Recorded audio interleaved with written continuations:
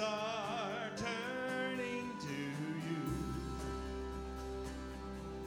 We turn to you.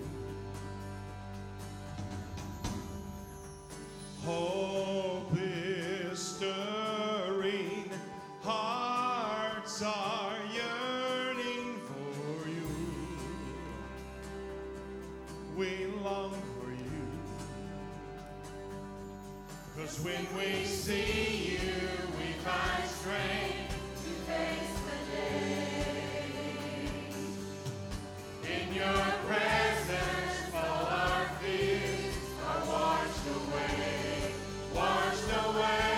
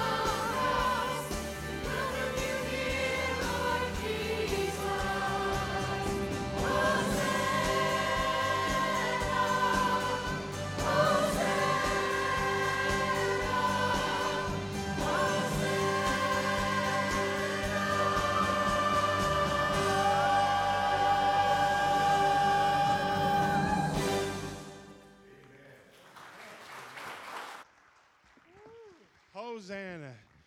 Praise is rising in this place, amen?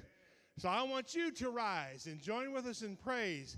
We sing the song, I stand amazed in the presence of Jesus the Nazarene, what he did for us, how marvelous, how wonderful. Let's sing it.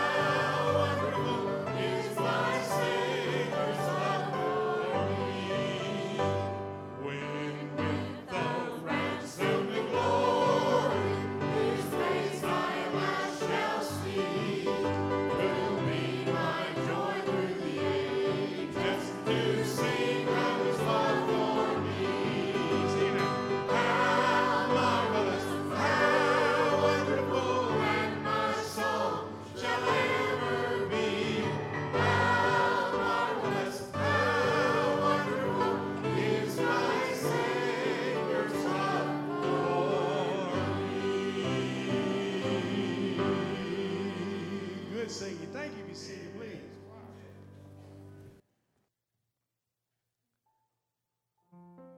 Lord Heavenly Father, we come to you this morning and we thank you for the opportunity to come into worship. Lord, we thank you for the opportunity that you've already given us to lift up our hearts and our voices in praise. And I pray that as we continue that we would clearly understand that we are here for an audience of one. And that one is not the person beside us or behind us or in front of us, but that audience of one is for you and you alone.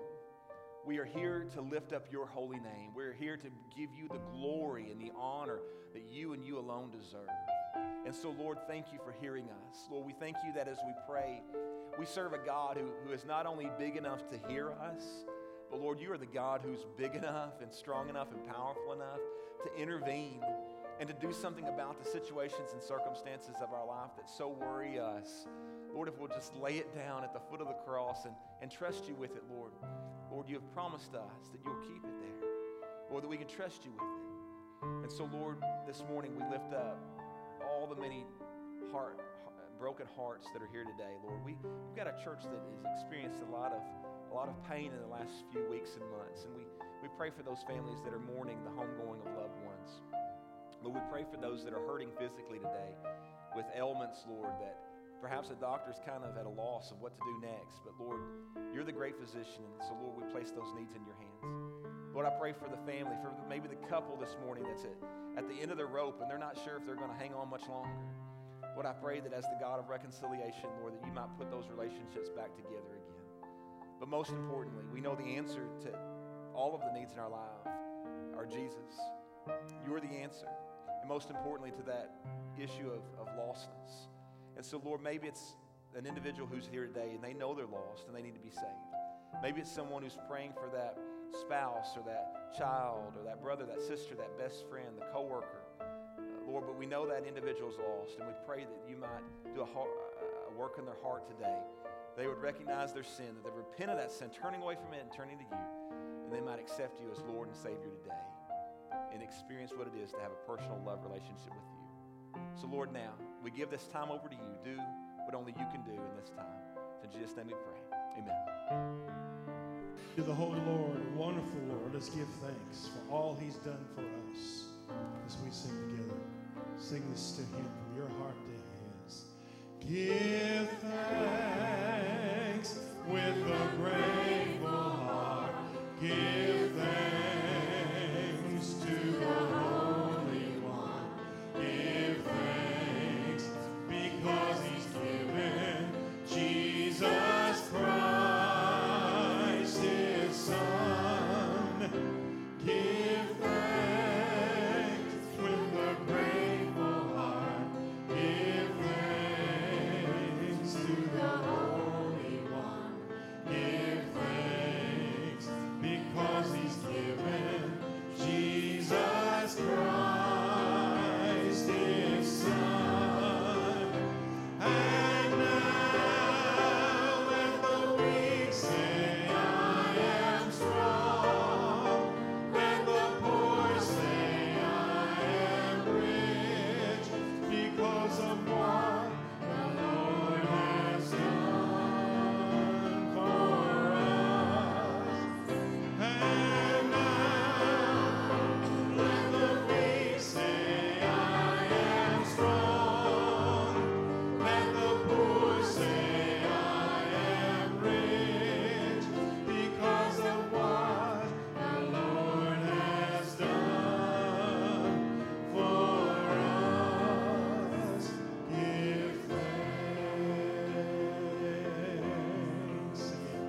Give thanks with a grateful heart. Give thanks to the Holy One.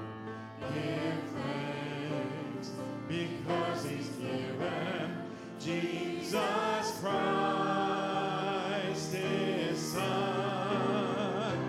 Give thanks with a grateful heart. Give thanks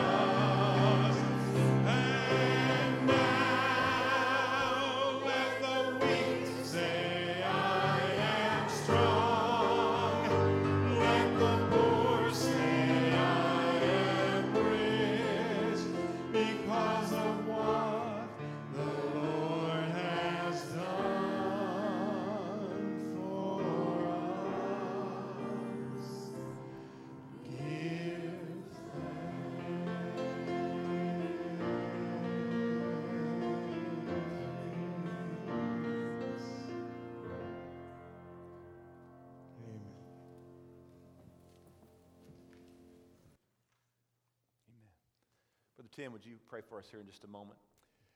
We come to the time in our service where we are able to come to this altar and spend some time in prayer, spend some time laying down whatever the needs may be in this past week. And many of you, as I've already mentioned, you may have someone on your heart, you know they're lost, and you're praying for that opportunity to be able to share the gospel. Some of you may have gotten a difficult diagnosis this week, and you just want to lay that down at the foot of the cross, because that's something that's out of our hands many times. But it's not out of the hands of our Savior. And maybe it's just a relationship and you just want to pray over it this morning. You just want to give it over to the Lord, recognizing that He truly is the answer. But this morning, with every head bowed and with all eyes closed today, maybe you need to come to this altar. Maybe you need to bring a loved one with you. Maybe just you and Jesus. But I want you to know the altar is open at this time. Let's come. Let's spend some time in prayer together.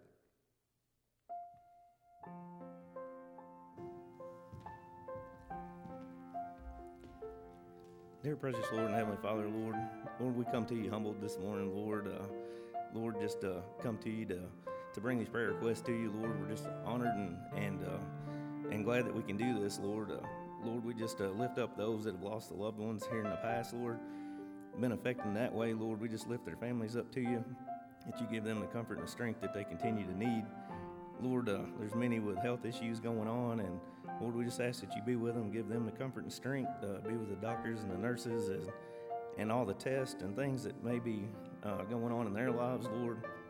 That they may get the results and your will be done in those situations, Lord. Lord, just continue to watch over us here at Brownsburg Baptist Church, Lord. Just all the many activities that go on, and those that are traveling, those that are in Montana now, Lord, on a mission trip, Lord, just ask your blessings there, Lord, that not only that you bless those that are there in Montana, but the workers that have went out, Lord, just continue to be with them on this trip, keep them safe. Lord, thankful for the Vacation Bible School and the camps and things that are able to continue and go on here at church, Lord, that we didn't get to do a year ago. Lord, just continue to lead us in that direction so that we can reach out, whether it be at work, school, wherever we may go, Lord, that we may take you and honor and glorify your name, Lord. Lord, if there's one here today that's lost, Lord, we just ask that they get to know you before it's everlasting too late. Lord, just help us to help them in any way, any word that we may give that would help to honor and glorify your name, Lord, and just to help lead them to you before it's everlasting too late. Lord, just give us a good day here. Just see us back here at the next appointed time, Lord, that Lord, be with us tonight as we observe the Lord's Supper, Lord, that we may be humbled and just exalt you in that, Lord. Just give us a good day of fellowship. In Jesus' name we pray. Amen. Let's celebrate together the victory that we have in Jesus. It's a great song together. Here we go. I heard an old story, how the Savior came from glory, how He gave His life on Calvary to save a wretch like me. I heard about His groaning, of His precious blood's atoning. Then I repented of my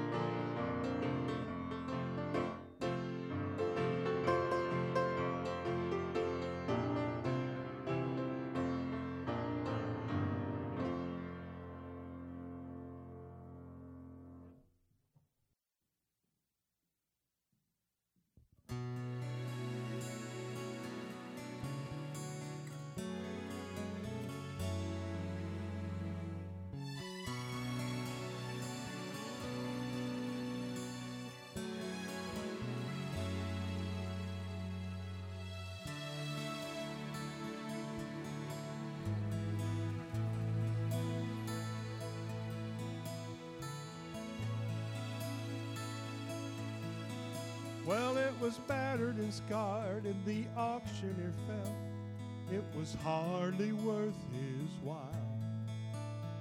to waste much time on the old violin. But he held it up with a smile. Well, it sure ain't much, but it's all we've got left. I guess we ought to sell it too. Now, who'll start the bid on this old violin? Just one more and we'll be through. And then he cried, one, give me $1. Who'll make it two? Only $2. Who'll make it three? $3 twice now, that's a good price now. Who's gonna bid for me? Raise up your hand now, don't wait any longer. The auction's about to end. Who's got for just $1 more to bid on this old violin?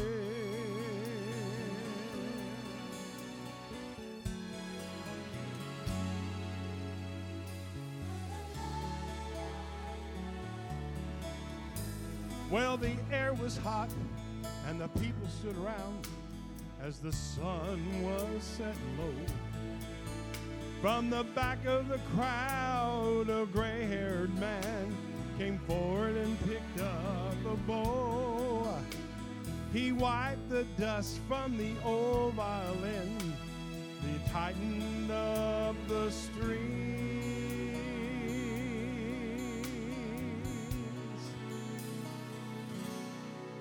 And he played out a melody pure and sweet, sweeter than angels sing. And the music stopped, and the auctioneer, with a voice that was quite low, he said, now what I bid for this old violin. Then he held it up with a bow.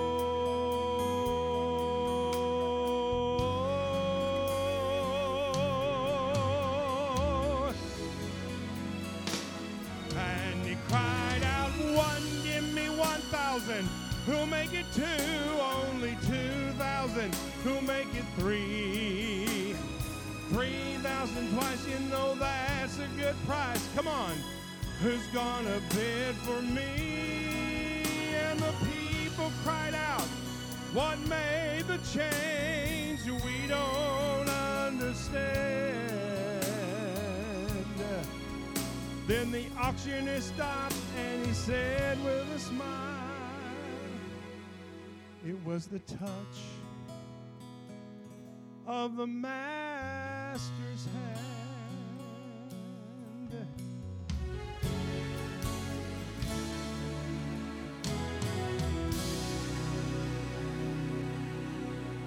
You know there's many a man with his life out of tune.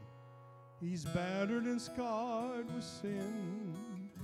And he's auctioned cheap to a thankless world, much like that old violin.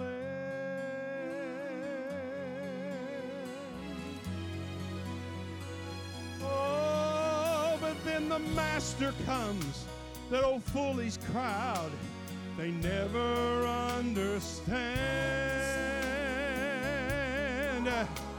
the worth of a soul and the change that is wrought just by one touch of the master's hand. Then he cried out, one, give me 1,000. Who'll make it two? Only 2,000. Who'll make it three? 3,000 twice, you know that's a good price. Come on, who's gonna bid for me?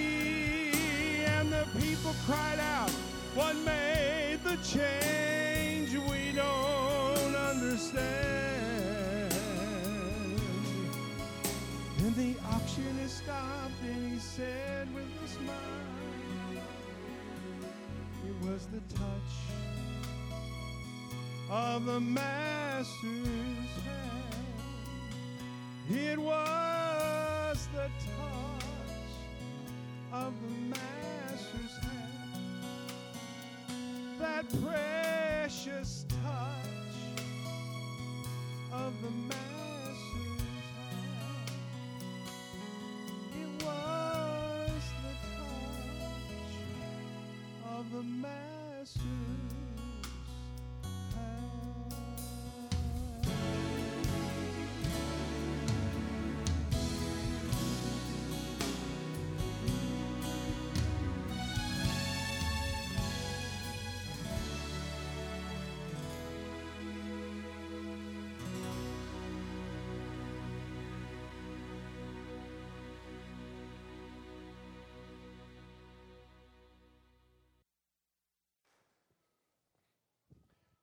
Amen. And aren't you thankful that the Master took you while you were still in the muck and the mire of sin and washed you in His precious blood?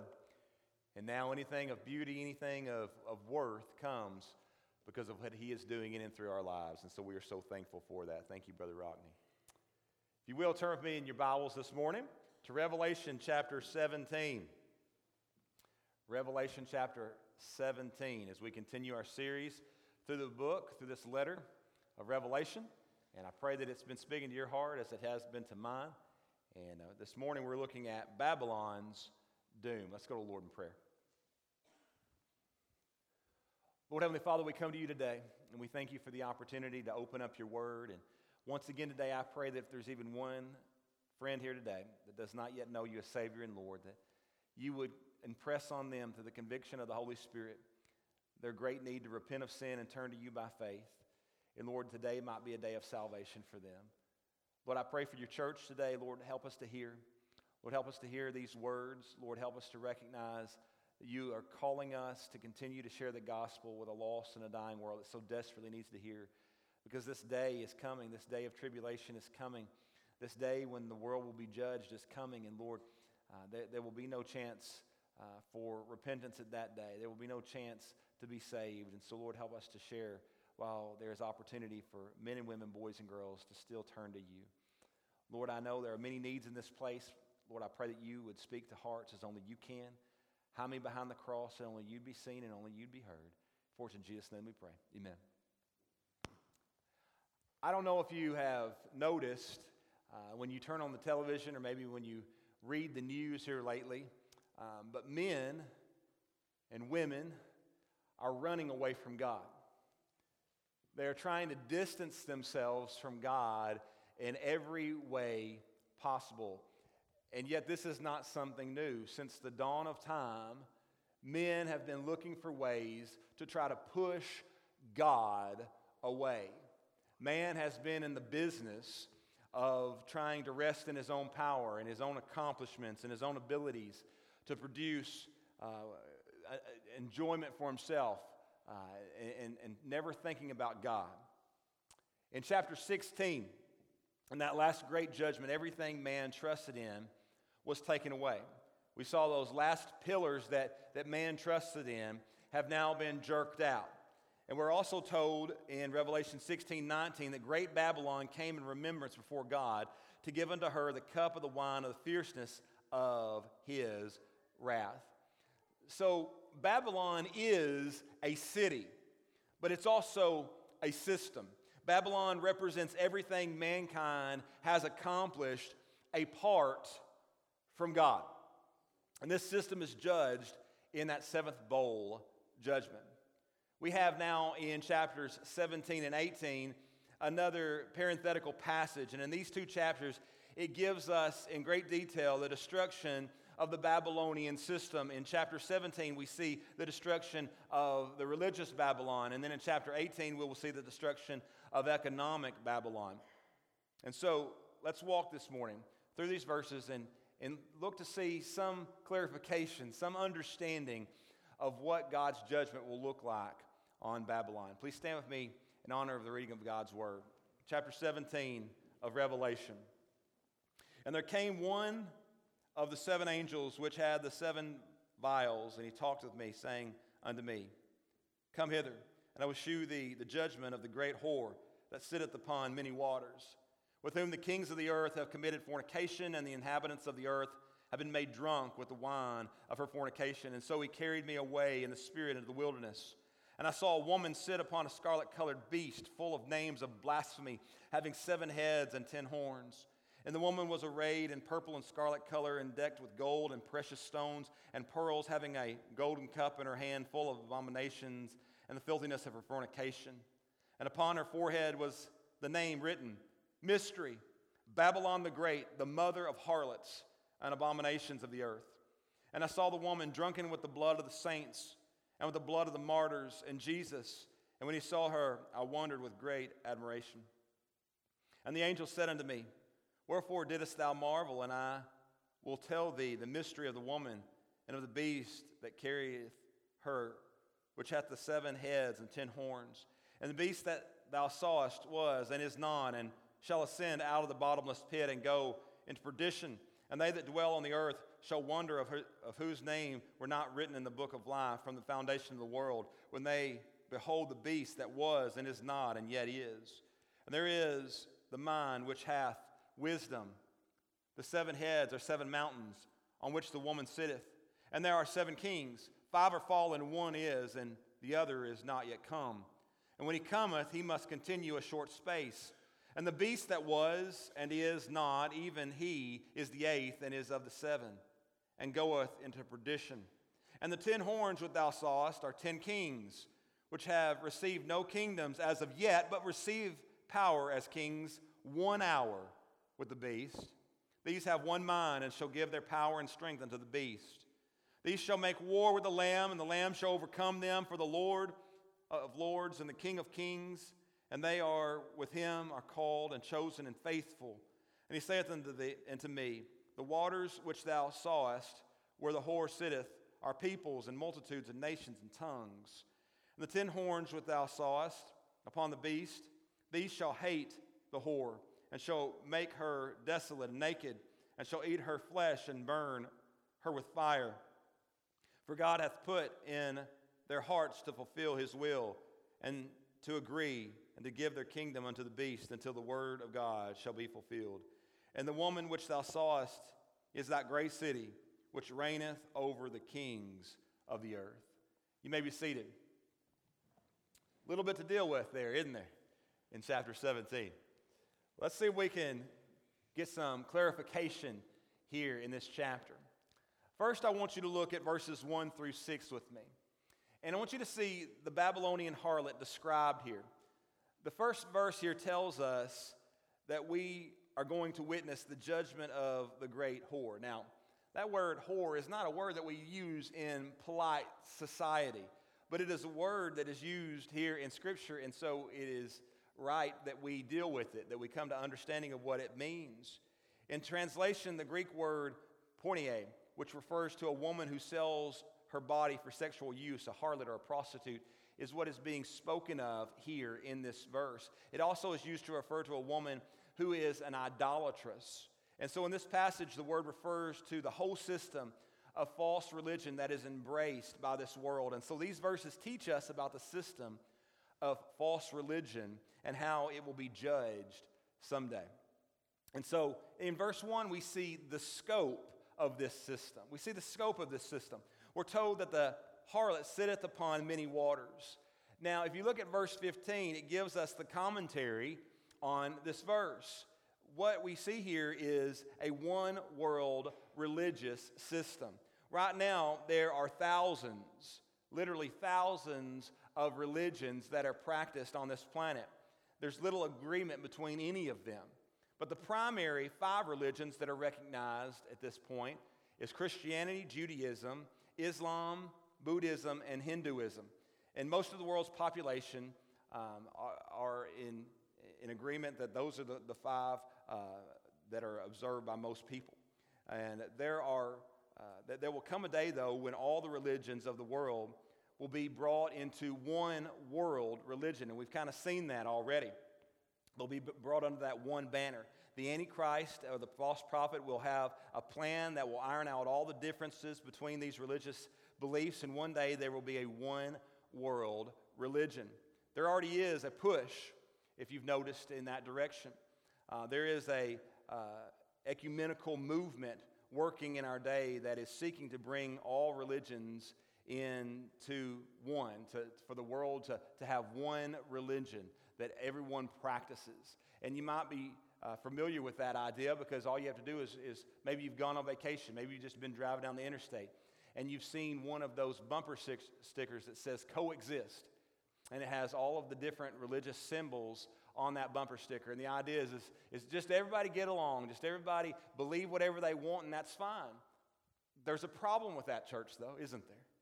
There's a problem with the idea of just coexisting and everybody just believing whatever they want to believe. The problem is Christianity is different from all other religions on the face of the earth because Christianity is not a religion. It is a faith. It is a relationship with a living God. Christianity isn't something that we came up with. It's something that God revealed to us in His holy word. He gave us His word. He's the one that inspired men to write down His word. This is not coming from men. This is coming from God. And so when the rapture occurs here, we see all true Christians will be removed from this world. And what will be left will be those who have a form of godliness, but they deny the power thereof. Those kind of people who practice that kind of faith, will be easy prey for the devil and for this demonic religion. But look with me at verse 2, and we see this seduction of this system. According to verse 2, the entire world will come under the spell of this great end-time religion. We're told that kings of the world will be part of this movement. The leaders of this world will be part of this movement. And the whole world will be intoxicated by the teaching of this false religious system of belief. Like a slick seductress, this great harlot will seduce the world with her promises of power. Then in verse 3, we see the supporters of this system.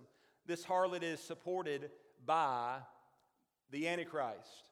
The Antichrist is the beast, and he carries this religious system to great power in the world. The phrase full of names of blasphemy reminds us that Antichrist will set himself up as God. If you'll remember, he's going to enter the Jewish temple and he's going to demand that the world worship him. We see that in 2 Thessalonians 2, 3, and 4. And he's going to demand worship, and he's going to delude the world into giving him that worship. And we see that in 2 Thessalonians 2:11. Then the world will give this religion, we see that he will give this religion its power.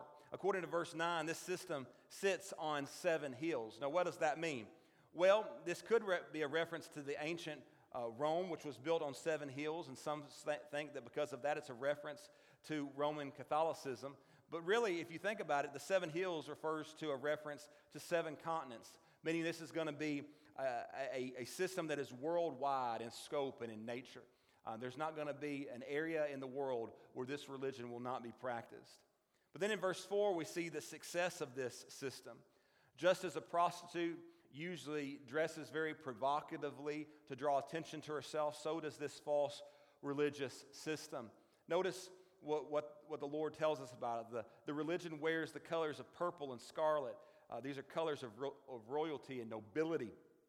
She is decked with gold and precious stones and pearls, which speaks to her wealth and her prosperity. So this system will be wealthy beyond words. And this is true of any great religious system today as well. There's big money in religion. And we see that as guys get on television, as televangelists, and tell people to send in their life savings to plant a faith seed. And we see people taken in by that all the time. And so we see that some people grow very wealthy at the expense of others. And that's what we see here in the end times. The Bible tells us that this system is well connected and it's prosperous, but is all just a pretense. This harlot holds in her hands a golden cup full of abominations and filthiness of her fornications.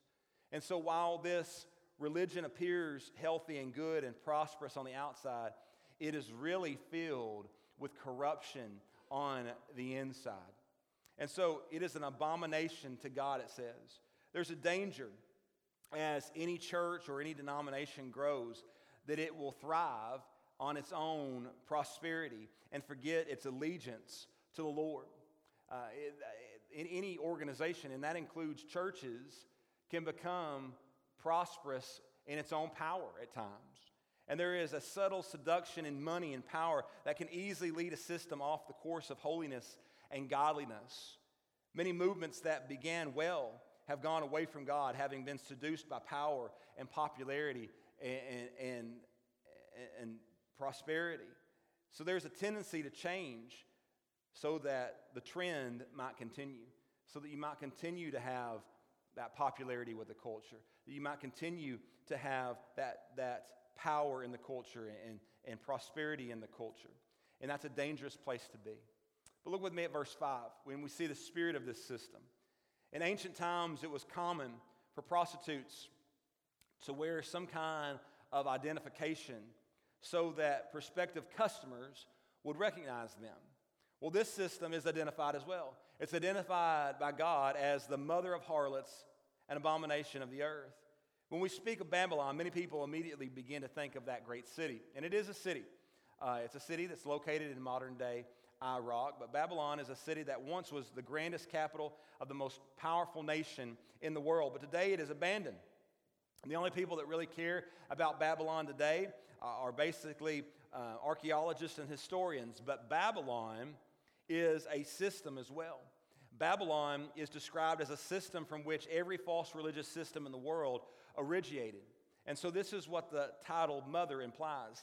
The Babylonian system first came into our notice in Genesis. In Genesis chapter 11, verses 1 through 9, the city was called Babel then, and it was founded by a very wicked man by the name of Nimrod. So the people of Babel decided to build themselves a tower so that they could make a name for themselves rather than to bring honor and glory to God. They desired to bring honor to their names. And so here we see that the flood was fresh on their minds. They wanted to leave their mark on this world.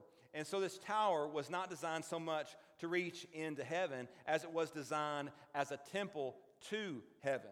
The constellations were placed at the top of this tower, and men climbed it to worship the heavenly bodies, we're told in Genesis 11, verse 4. The tower and the religion it represented is the first of many false religions started by man. They were the first false religionists, but they would not be the last. However, the same seeds of humanism and of pride that are found here in their attempt at forming their own religion can be found in every false religion founded by man throughout all of time.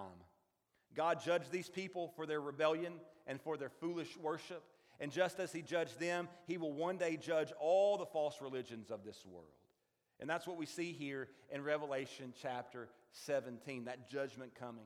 This chapter clearly reveals what will happen to the false religions of the world at the end of the tribulation period of time.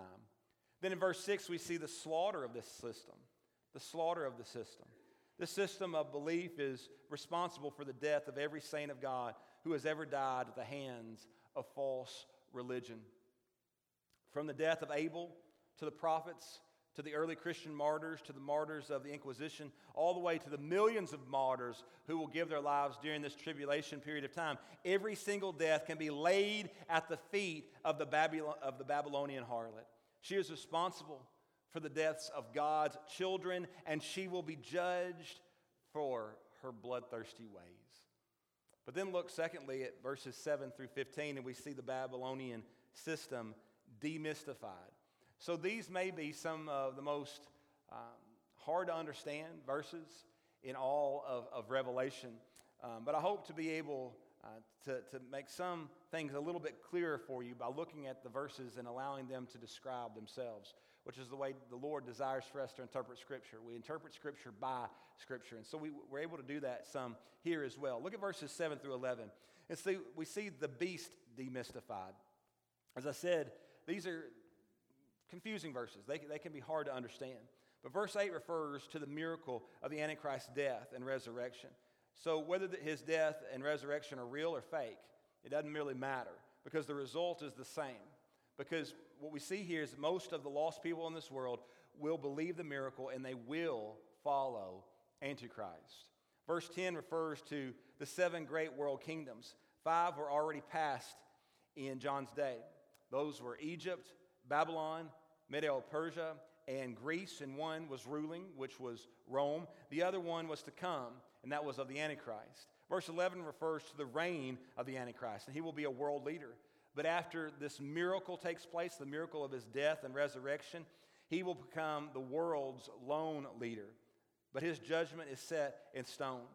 Even with all of his power, with all of his popularity, Antichrist is headed to hell. It's written in stone. Look at verses 12 through 13, and we see the benefactors demystified here. These two verses refer to 10 kings. And we're told that these 10 kings will give their full allegiance and power to the Antichrist. And in return, he's going to give them great power and authority. In other words, these kings are wholly committed to the reign of Antichrist. They were given a kingdom. But how short is this reign of this kingdom? Apparently, it's pretty short because it's referred to as being a reign of 1 hour. So in other words, they're going to give their all so they can have a very short-lived reign. But they will do it so that Antichrist can have power over these kingdoms. But then look at verse 14, and we see the battle demystified. As we mentioned back in chapter 16, the nations of the world under the direction of Antichrist and his kings will gather to do battle with Jesus Christ at Armageddon. They are fighting a losing battle, though, because they are foolish enough to go on the attack against the Lamb. The Lamb they attack is who? He is the King of kings. He is the Lord of lords, and he will destroy them with his word. In other words, what's going to happen here is that just as Jesus opened up his mouth and out came planets and solar systems and all that was ever created, as Jesus opens his mouth and he taught the people and salvation came, just as Jesus opens his mouth here, out will come a sword and the battle will be over. That is the power of the word of the Lord. He will open his mouth and he will destroy them with the word of his mouth. And we're going to study that in a further way in a few weeks. But this verse refers to those who are with the Lamb when he comes and does battle with the world. Listen to what it says about them. They are the called and the chosen and the faithful. Do you know who that's talking about? The called, the chosen, the faithful. It's talking about if you're saved this morning, if you have a relationship with Jesus Christ, it's talking about you. And it's talking about me. You are the called. You are the chosen. You are the faithful. And when he comes, guess what? We're coming with him. Isn't that exciting? That when Jesus comes and does battle here, that we are coming with him. But you know what we're going to be wearing? We're not going to be wearing battle fatigues. We're not going to be wearing camouflage. You know what we're going to be wearing? We're going to be wearing white robes. Because there's going to be no need for us to do any fighting. We're just going to be there to witness as Jesus Christ opens his mouth and he defeats them all. And we will be there to cheer him on. We will be there in shouts of glory and honor to him as he claims victory over all of his enemies. Oh, what a day that will be. I'm so thankful to be the called. I'm so thankful to be the chosen. I'm so thankful to be part of the faithful. But then look with me at verses 16 and 17, and we see the Babylonian harlot destroyed. The reality of the harlot's destruction is seen there in verse 16. After the Antichrist and his minions use the harlot to achieve power, they will now turn on her. And when they have reached the pinnacle of success, they have no need for this religious system anymore, and they turn on the harlot and they totally destroy her. In verse 17, we see the reason for the harlot's destruction. The reason for the harlot's destruction is Antichrist and his followers do not know it, but they are merely doing the will of the Lord here.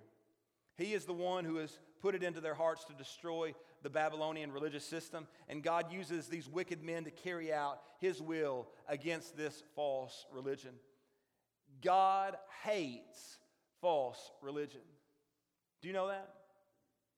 So often we're told that, as long as anybody's sincere about their faith, as long as they're sincere about what they believe, that's okay, and that, all roads are like, a wheel with spokes leading into the center, and they're all going to get you to God. No, they're not. God hates false religion. He hates anything that leads us away from his Son. And so, In the end of the world, he will use the ungodly to destroy the ungodly. Organized religion is a disgrace to God. When ritual and tradition and the doctrines of men take prominence over the Lord God, it is a false religion. It is false worship. And listen, folks, it doesn't matter what name we place on the sign or what name may be plastered over the door. It doesn't matter what they claim to be. When anyone but Jesus Christ and Jesus Christ alone, anything, anyone but Jesus Christ alone is center of attention, it is a false religion, and it will be destroyed by God one day. Anything. And folks, that can be in any religion. That can be in any denomination. When anything becomes more important than Jesus Christ, it will be destroyed by the Lord. And so when the tribulation period ends, all false religion will be destroyed. And this will pave the way for the millennial reign of Jesus. He will usher in a 1,000-year period of time when people will worship no one but him, at least openly. And I'm looking forward to that 1,000 years. Isn't that going to be wonderful? That's going to be a wonderful time when we finally have a leader we can believe in, and his name is Jesus Christ. Did you know that man is a religious creature? Did you know that every man, every woman, every boy, every girl, that we've all been created to be religious creatures? That's right. Every one of us worships something. And you say, well, Brother Brad, what about the atheist who doesn't believe anything? He believes in his unbelief. He has a religious system. He believes strongly in his unbelief. You start to argue with an atheist and just see how strongly he believes in what he doesn't believe. He'll argue with you probably more than a Christian would. They believe strongly. When it all is said and done, this thing comes down to two simple choices. Either Jesus Christ or false religion. There's only two choices. Because it doesn't matter which false religion you choose, it's a false religion. So it's either Jesus Christ, the one true and living God, or false religion. There's two choices. There's no sitting in the middle. There's no saying, well, I'm trying to make my choice. If you're trying to make your choice, you're still believing in false religion.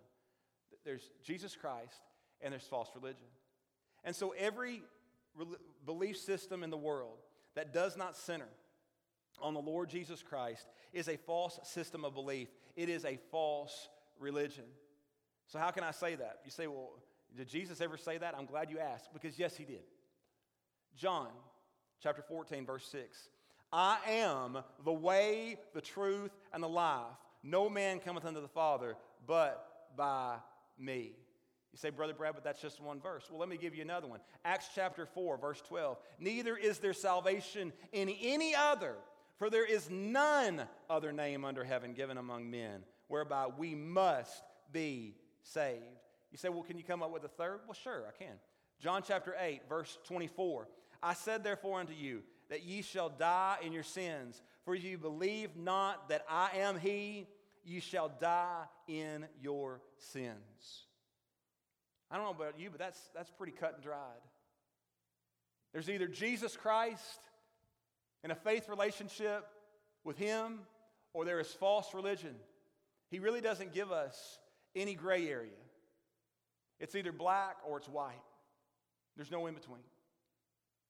And so, what I want you to understand here is that this is not Brother Brad speaking here. This is the Word of God, that there is only one way. This isn't my opinion. This is God's truth, that there is only one way. So, what's it going to be for you this morning? Is it Jesus Christ? Is it a relationship with the one who died for your sins on the cross of Calvary? Is it the one who overcame even death itself 3 days later when he got up out of that grave? Or is it going to be all of what the world's trying to feed us that leads to destruction and death? What will it be this morning? What's it going to be? Don't be satisfied. Listen to me this morning. Don't be satisfied by simply walking an aisle, saying some words in a prayer, perhaps repeated, and then getting wet in a baptistry. If you are saved, those are steps of obedience. If you are not saved, those are just steps. There's no obedience to it because you haven't followed the first, which is to believe on Jesus Christ. And so don't be satisfied with simply having your name on a roll of an organization. Maybe it's a church, maybe it's some other organization, and you're trusting because, well, my name's written there, I'm a member. You know what? There's a lot of lost members of churches who have died and gone to hell. Make sure you have a personal love relationship with Jesus Christ. Don't be satisfied with anything less than believing on the Lord Jesus Christ himself, him alone for your salvation. Because one day the question's going to come. What do you plead before God Almighty? And the only acceptable answer will be the blood of Jesus Christ. Your personal love relationship with him. All else is just religion. Anything less than Jesus is a prescription for hell. Anything else. And so one day God is going to judge. And there will be only one plea that will be acceptable. The blood of Jesus has covered me.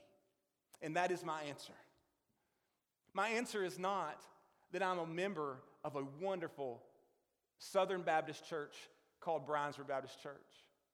My answer will not be that I'm the pastor of a wonderful Southern Baptist church called Bryansburg Baptist Church.